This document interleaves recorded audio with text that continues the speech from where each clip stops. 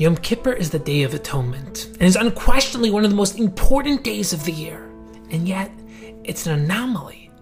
While one might assumedly categorize it as a day of suffering and sadness, Chazal refer to Yom Kippur as a spiritually uplifting day of atonement and rebirth. And there's even an element of the day that's associated with the happiness of Purim. It's called Yom Kippurim, the day that is like Purim. And at the same time, though, it's a fast day. And we normally categorize fast days as times of mourning and sadness, such as Shiva Asar B'Tammuz and Tisha B'Av. So how is Yom Kippur different? In many respects, the customs of Yom Kippur have an ascetic tone. We don't eat or drink, we don't engage in marital relations or wash ourselves, we don't even apply any ointments or perfumes. And these types of restrictions are generally associated with sad days. As is the fifth prohibition of the day, which is not wearing shoes, which is a very strange restriction. What's the connection between shoes and Yom Kippur? And interestingly, there's another instance of removing shoes, which is completely unrelated to fasting. In this week's Parsha, Parshas Vayilech, Moshe Rabbeinu prepares to hand over the mantle of leadership to Yoshua. A fascinating parallel between these two great leaders is that both of them were instructed at different points to remove their shoes.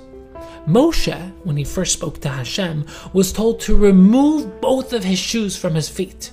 And Yoshua, when he was told by a Malach Hashem to remove his shoes, he was only told to remove one shoe.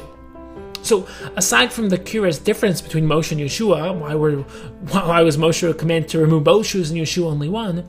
They were both commanded to remove their shoes. So, what's going on? What's the deeper meaning behind removing one's shoes? And how is this connected to removing our shoes on Yom Kippur? Arguably one of the most important concepts in life, albeit one of the most misunderstood, is the nature of the soul. Most people believe that they have a soul, some spiritual essence within themselves. However, the deeper Jewish sources reveal that one of the most profound spiritual secrets you can ever learn is that you don't have a soul. You are a soul. In other words, the soul is not an aspect of yourself or some spiritual component of your being. It is your very self. You are a soul, a consciousness, a spiritual being. When you say I, you're referring to your soul, your inner sense of self. You have a body, emotions, and intellect, all different aspects and expressions of your soul. But at root, you are a soul, a neshama, an infinitely expansive consciousness. And a soul is angelic, perfect, pure, and transcendent. And this is what Chazal referred to as your fetal self when you were still in the womb, just before entering this physical world. However, the moment one enters this physical world, the infinite expansiveness of the soul is confined within the physical body. Its container, its vehicle in this world. And the body is meant to be the tool of the soul, allowing the soul to fully manifest its will in this world. And this is our mission in life. We enter this world with an undeveloped vehicle, our limited body. And the soul, our existential self, is already perfect, but we don't yet have access to the fullness of our true self.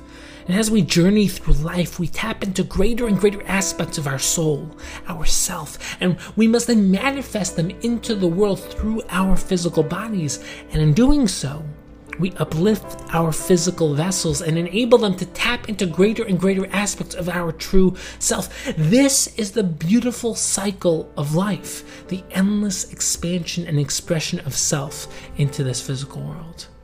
And while this perspective is both powerful and fundamental, its implementation eludes us. It is perhaps humanity's most central struggle. Many people believe they are a body, a physical, finite being. Having forgotten our true selves, we're born with the illusory belief that we are only that which we see. When we look into the mirror, we see a physical body, and thus we believe that this is all that we are, flesh and bone. But this is merely our starting point. The turning point in life is the moment we realize that we are angelic souls in a physical casing. We are not physical beings attempting to have a spiritual experience. We are spiritual beings trying to uplift our physical experience. And this is the central theme of Yom Kippur. Yom Kippur is the one day of the year that we completely free ourselves of our physical limitations and embrace our angelic selves. This day embodies true teshuvah, where we return to our ultimate root, to our spiritual and perfect selves. Chazal categorize Yom Kippur as the one day of the year where we each have the ability to become a malach, an angel. On this day, our lower selves and our physical urges are powerless. They cannot bring us down. And Chazal formulate this idea through the following gematria. Hasatan, also referred to as the evil inclination, has the numerical value of 364. And there are 365 days in the year.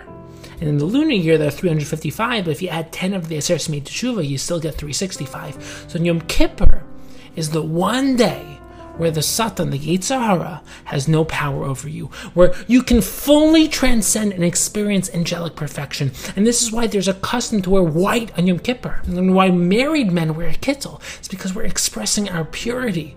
And the Neshama is a pure, radiant light. And on Yom Kippur, we set our focus on the spiritual root, transcending the opaque physical world.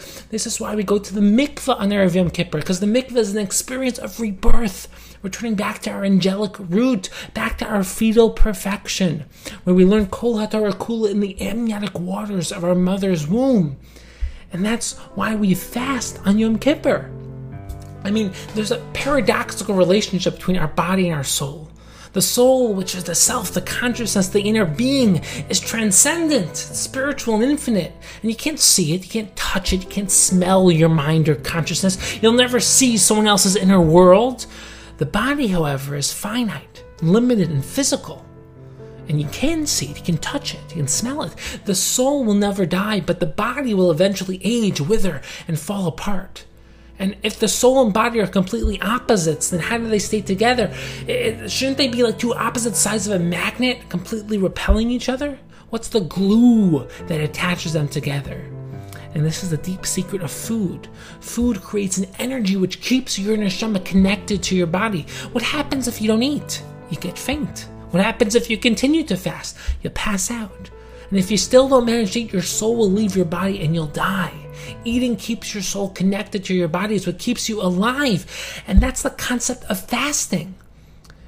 Fasting disconnects, loosens the connection between your body and your soul. It allows you to become a malach, to transcend your physical body. And we fast to allow our soul to transcend so we can experience one day of living in an angelic state. And this principle sheds light onto all the Yisurim of Yom Kippur. We don't engage in physical relations because Yom Kippur is a day of transcending the physical aspects of human experience. And this is also why we don't wash ourselves or wear perfume, because we avoid engaging our physical bodies as well.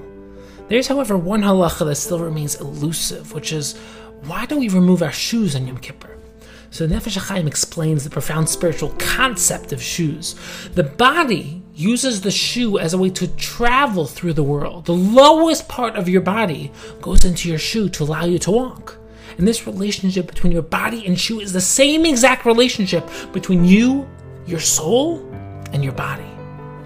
You are an angelic soul, a neshama, and your body is your container, your shoe, which allows you to interact with the world, to move around and actualize your potential.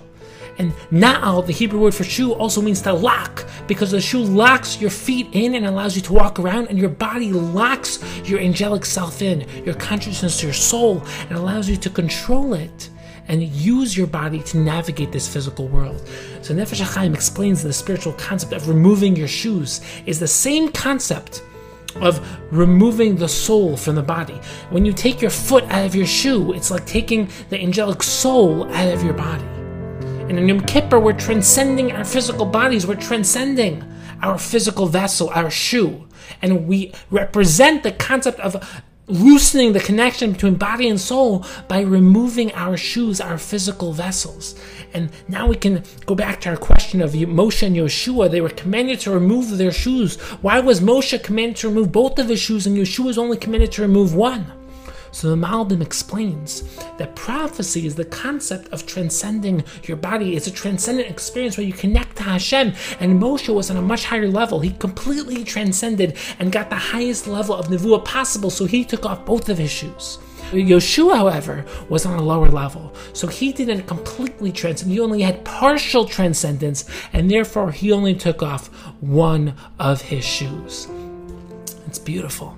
And this is the unique opportunity that Yom Kippur represents, to transcend, to experience the infinite. Unlike other fast days, it's not a day of suffering and mourning.